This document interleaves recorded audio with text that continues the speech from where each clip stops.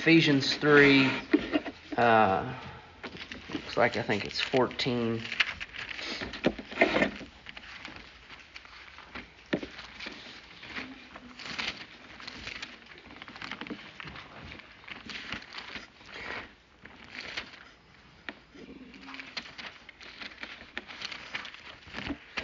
Okay, so I guess this is our third week now.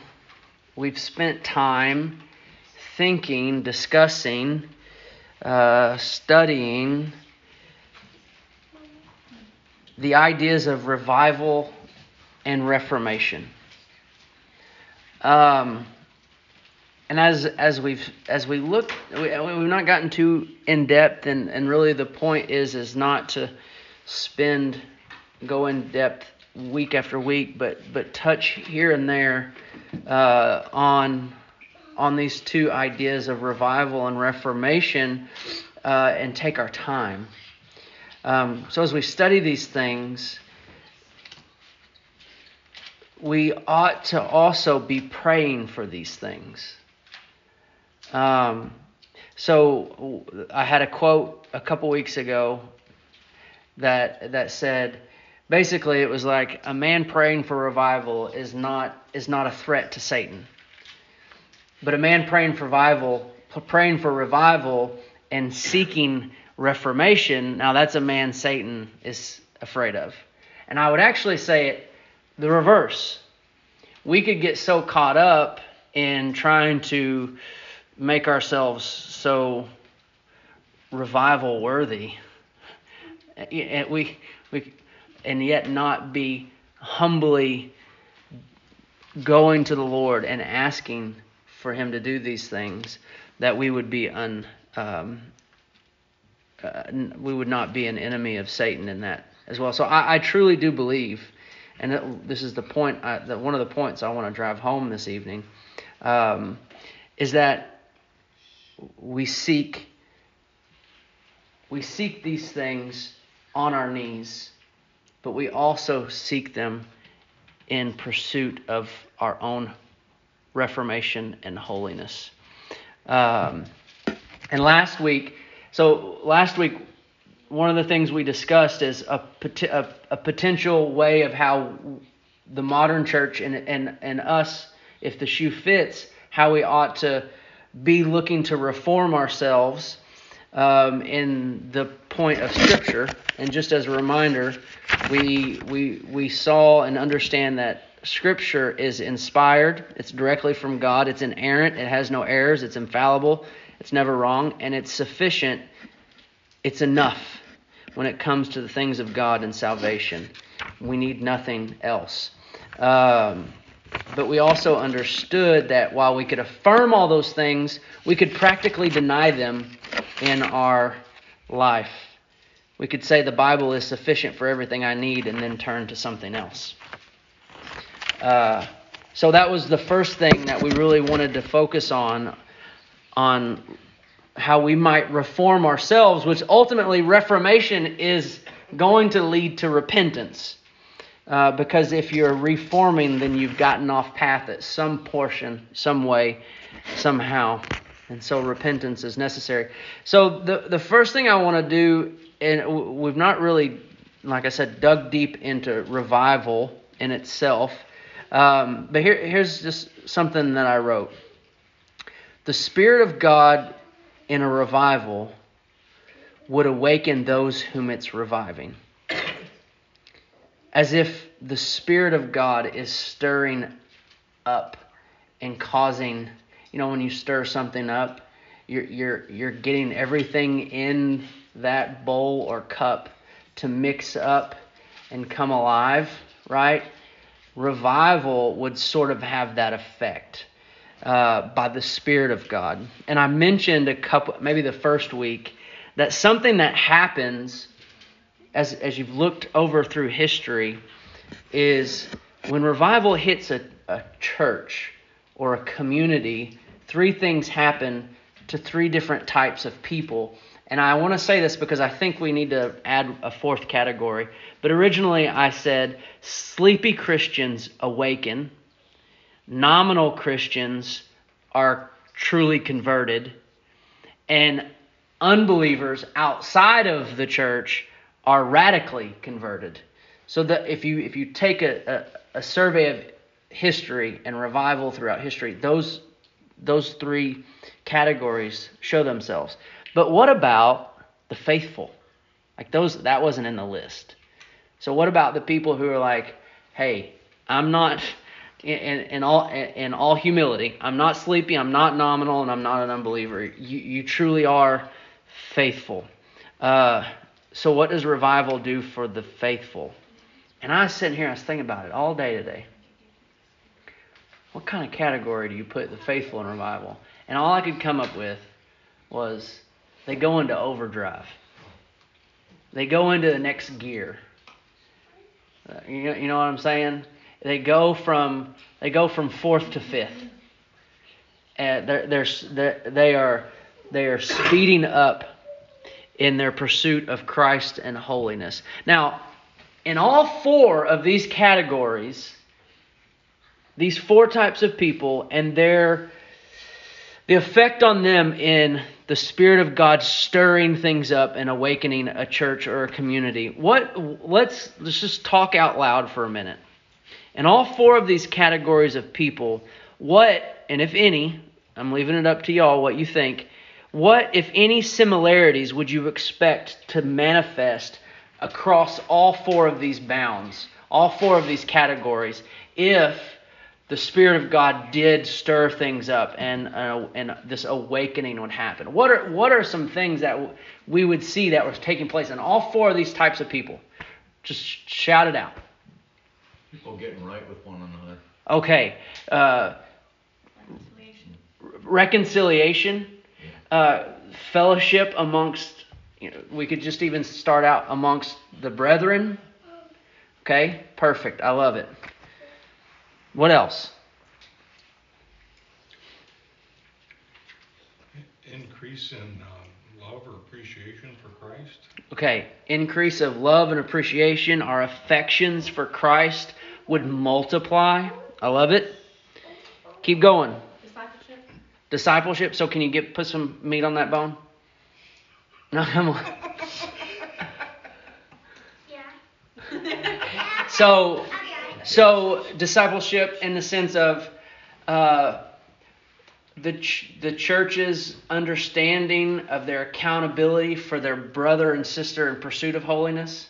Yeah, that's what I was thinking. Took the words right out of her mouth. So it's not the understanding that we're here for one another in our walk with Christ.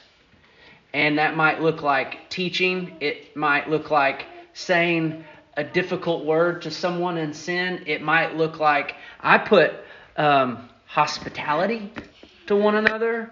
My thought was just relationships are going to grow because our understanding of who we are and who God is now enlightened. And so relationships are therefore going to flourish. Relationships would flourish. Perfect. And that's discipleship. So. Anything else? What else you got? And we can get nitty gritty here. It's okay. Just keep coming. Edification and encouragement. It just keeps coming around. Edification. So edification mean being built up. Right.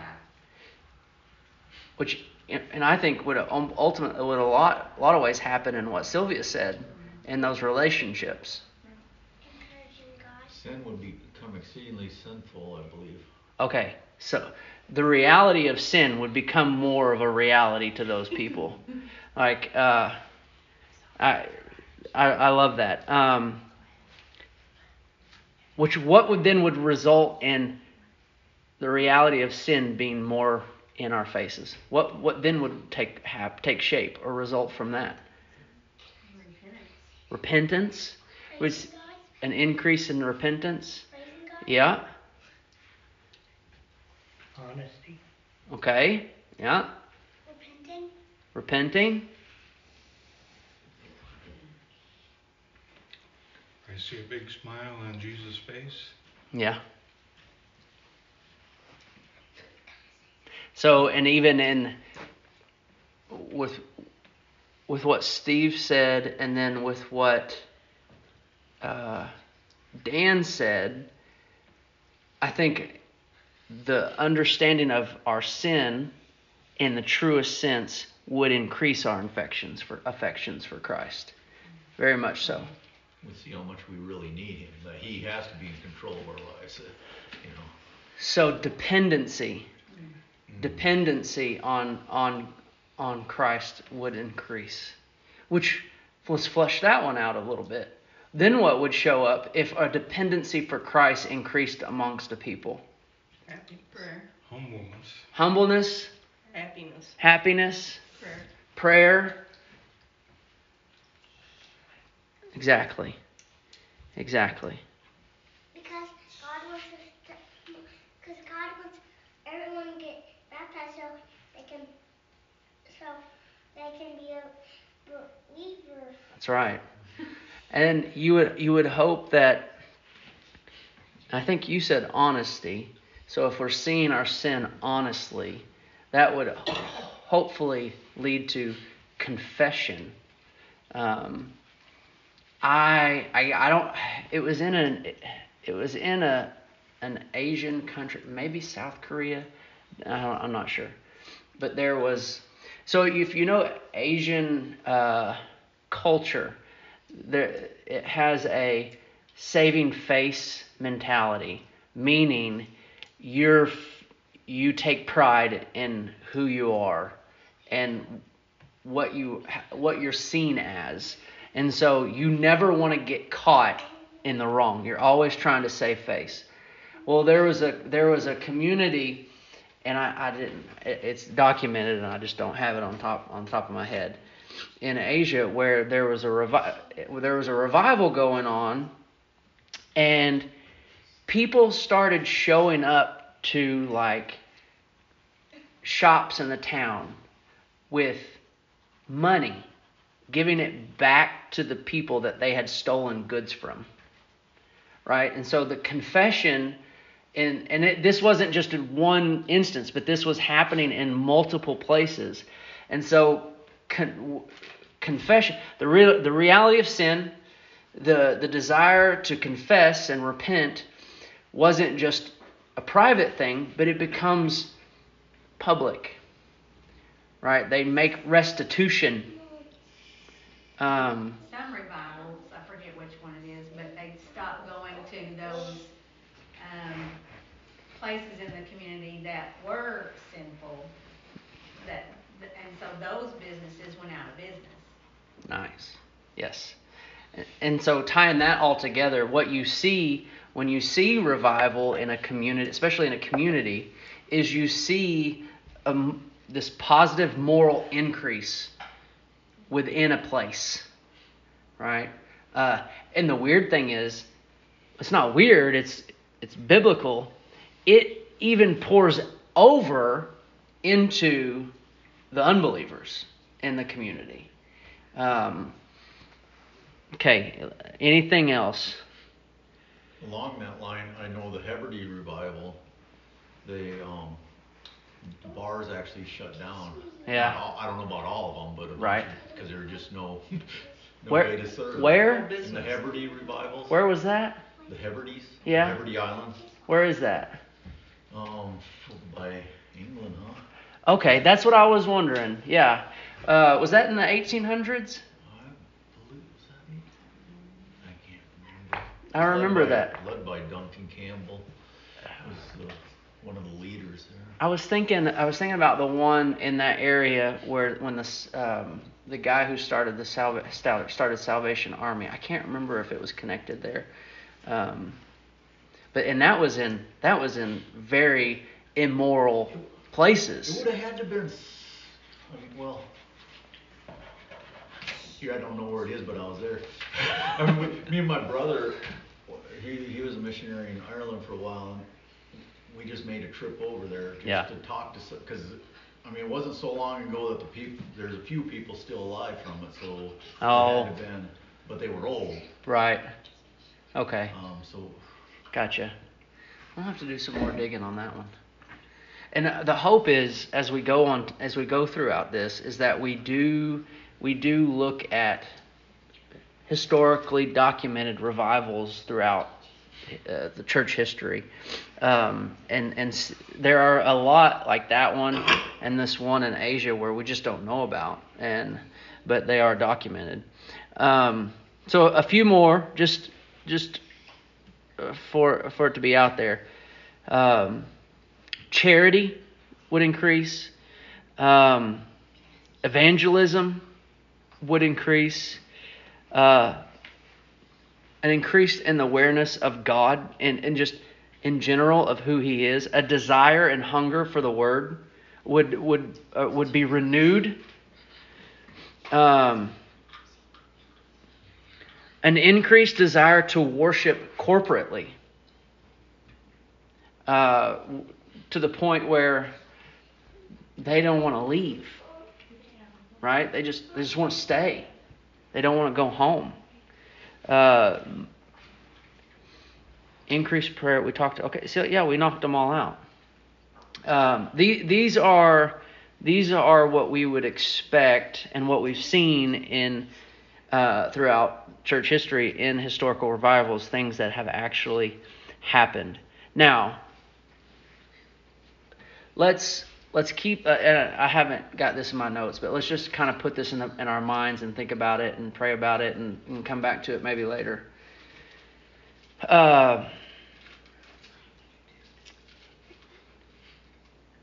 We would be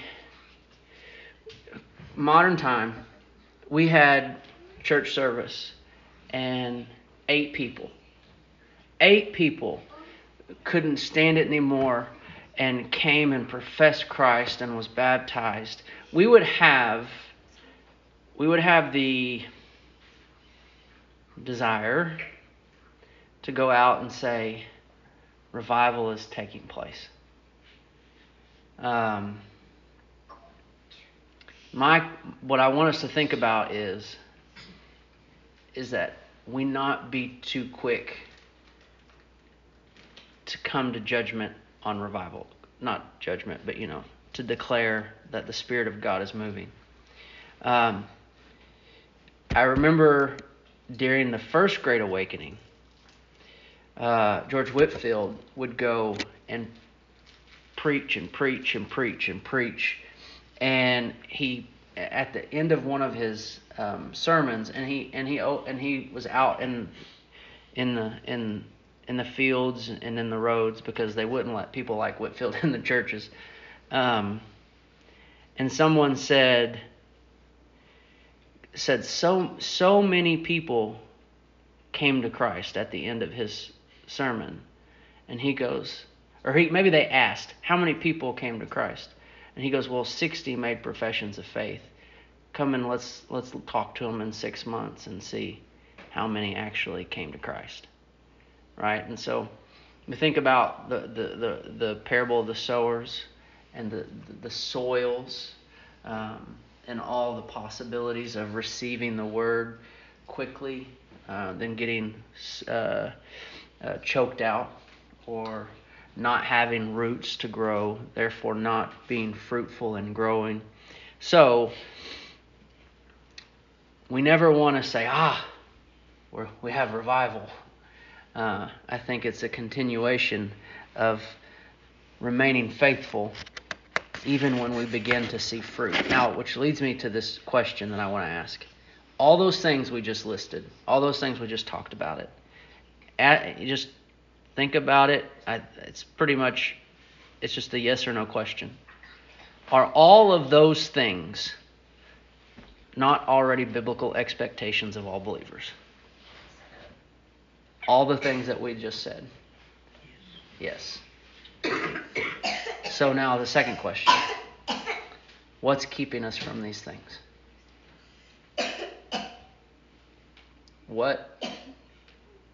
What's keeping us from pursuing these things? And that's an open question. Laziness. Okay. Pride, greed. What the cost would be. Cost. What would the cost be? What would the cost be for understanding our sin and repentance and confession, an increased desire for the hunger of the Word of God, an increased desire of reconciliation and relationships growing and discipleship, and a moral increase of a positive moral increase amongst the people, an increased desire for corporate worship, an increased desire. What would the cost be for those things? Same as it's always been. What is it? Free. Free? Free. Give me more. Salvation is free. Okay. The cost would be you would have to give up. Okay. So we've got two ways of looking at this. And we've got one that says free and one says there's a cost. Because I'm assuming that you're saying it's not free. That there is a cost to these things. Now, salvation is free. It is a gift. You pay nothing. But Jesus says, if you're going to follow me, do what? Take the cross. Count the cost. Right? Count the cost. Because you will give up something for these things. And what are those what do you most of all give up? God. No. Self. All right, that's that foolishness of Christ we talked about in that last portion this morning in Hebrews 11. Oh, you want me to completely deny myself? Yeah, no thanks. That's the cost. As you said, the cross. Pick up your cross. So that's a very good point. You know, me, myself, and I, costly, right? I think, but when you receive the inheritance, it's not costly anymore. Yeah. You know? Yeah. And so in that you've received, so now you know that what you've received is more valuable than what you give up. Yeah, it doesn't look like a cost anymore. Right. Yeah, Moses. So we haven't even touched Ephesians 3 yet, but what were you saying? Okay, it's Ephesians 1. Ephesians 1. Verse 15. Ephesians 1:15. And then we'll get to 3 because I forgot about it. Ephesians 1:15. Now keep in mind what Karen has just said. For this reason, because I have heard of your faith in the Lord Jesus and your love towards all the saints, I do not cease to give thanks for you, remembering you in my prayers, that the God of our Lord Jesus Christ, the Father of glory, now watch what he wants, may give you the spirit of wisdom and of revelation and the knowledge of him. So Paul wants the believers in Ephesus and us to have this wisdom from the Spirit and understanding Christ. How? 18. Having the eyes of your hearts enlightened. There's that spiritual sight we've been talking about on Sunday mornings. That faith, that being able to see the unseen. Having the eyes of your hearts enlightened, that you may know what is the hope to which he has called you. Here it is. What are the riches of his glorious inheritance in the saints?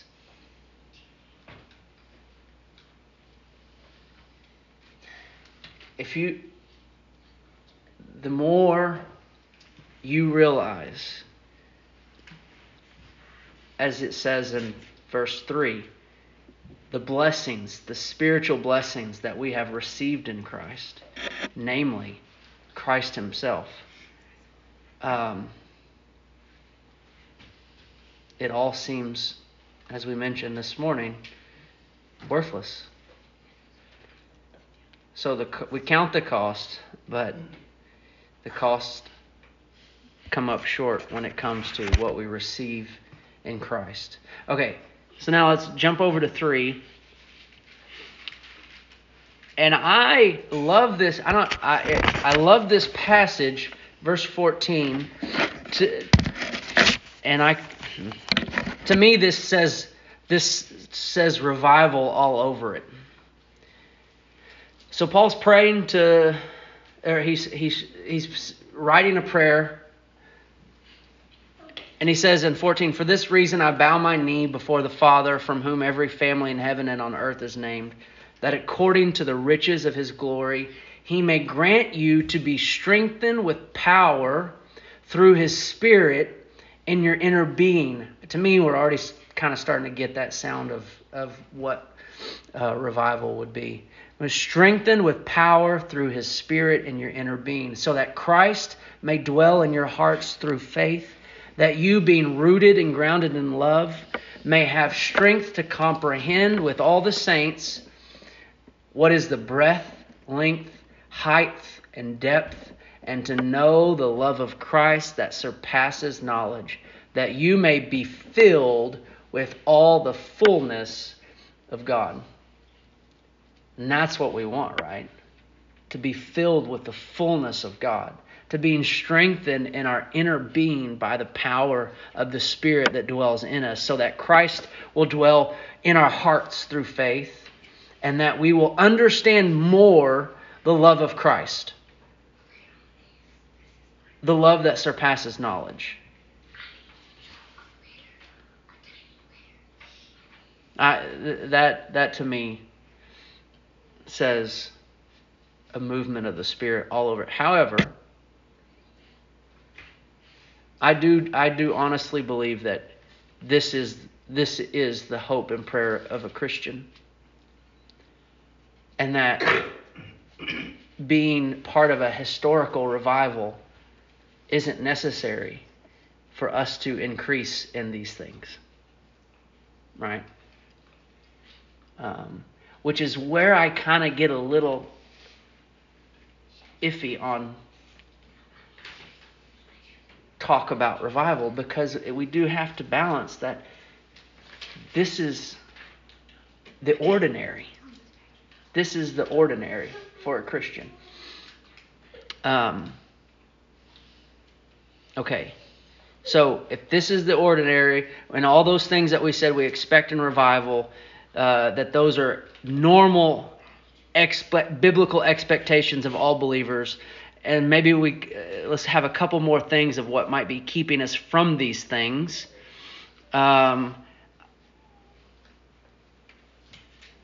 Especially us as the church, right? We can't be looking, oh, we don't have revival because of what's going outside the church. We got to rein it in and be thinking, what's going on inside the church? What's going on with us?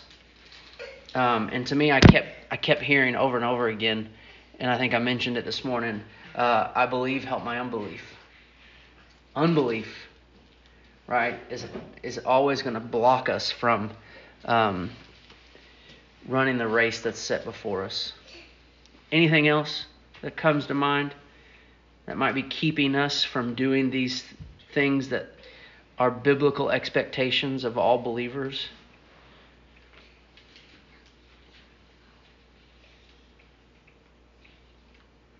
And here's another one: unrepentant sin.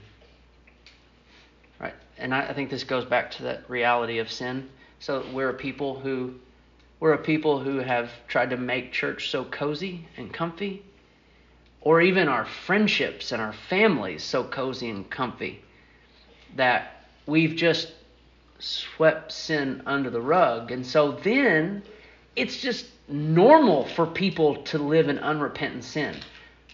Right? Because the mantra for the American church is, well, we're all sinners. And we are all sinners, but repent of your sin. That's the point of the Bible. That's the message. Huh? You're still a sinner. You're still a sinner. You're always going to be a sinner, but you can repent the rest of your life, no matter what age you start repenting. You're right. born a sinner, you're going to die a sinner. Hopefully a repentant sinner. Right? And so there's there's a phrase, and I've heard it many ways, and let's see which one it comes to my mind. We're not after perfection, but a holy direction. Okay, yeah, I like that. Right. Huh? Well, I think we're supposed to be after perfection. Well, we can't. I'm gonna say we can't pursue. We cannot obtain perfection. We cannot achieve it. Right. But we are on the path of a holy direction, right? Um, and that again, we're getting to this thing that we've made so easy. It's like, oh yeah, you have an addiction to porn. 75% of men these days have an addiction to porn. You're okay. No, turn it off, shut it off. Because if you don't, here's the thing we won't say. If you don't put to death the deeds of the body, you will die. And I don't mean 6 feet under. If you're unrepentant, your impenitence reveals the lack of the Spirit of God dwelling in you. Right? And so we must say, if you happen to find out that a church member is having an affair, you don't turn your back. You have to talk to that church member. You do. If you know it, you do. That's our responsibility. Your responsibility isn't to gossip, but to say, if you do not repent of this sin, you will die eternally. We cannot let unrepentant sin just dwell and be. And I think I'm thankful that we as a body, by the grace of God, do take sin seriously. I'm so thankful for that.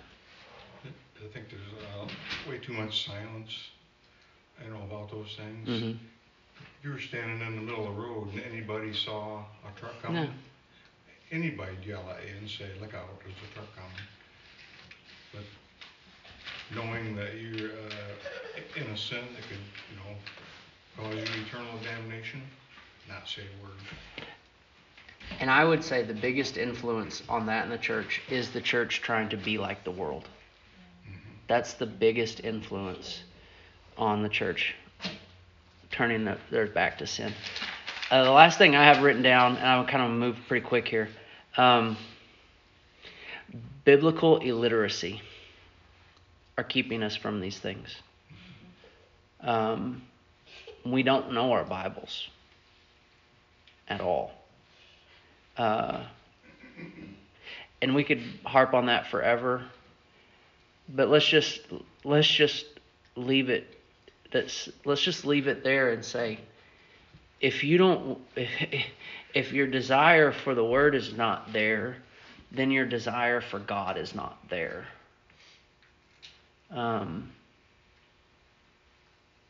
But let's also understand that I see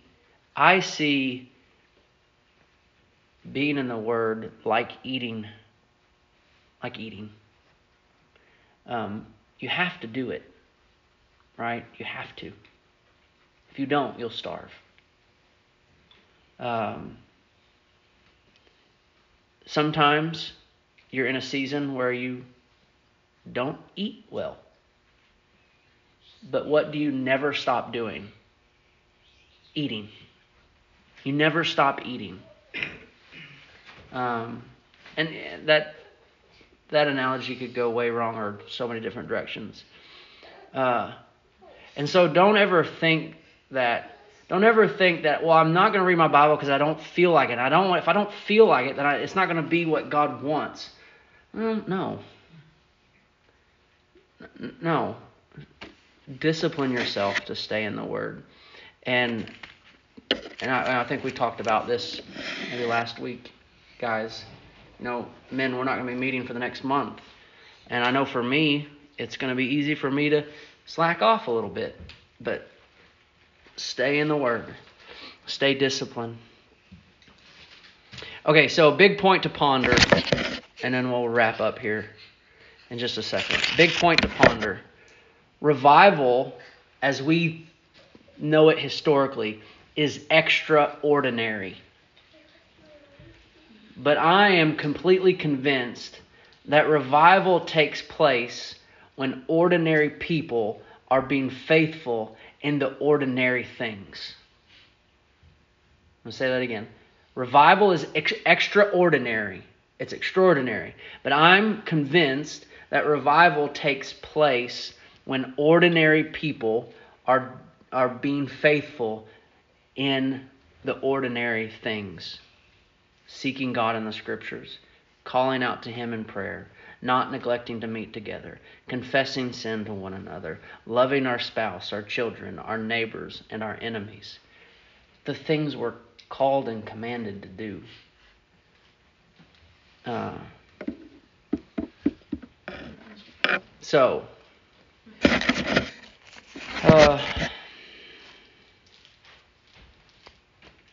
I'll stop there. Any other comment or Bible verse or word of thanksgiving or prayer request before we close this evening? I just want to acknowledge that I was very encouraged this morning about Mr. Bruckner. Oh. It was very encouraging. It's to hear fellow Christian give testimony of how good God is being in their lives. Thank you, brother.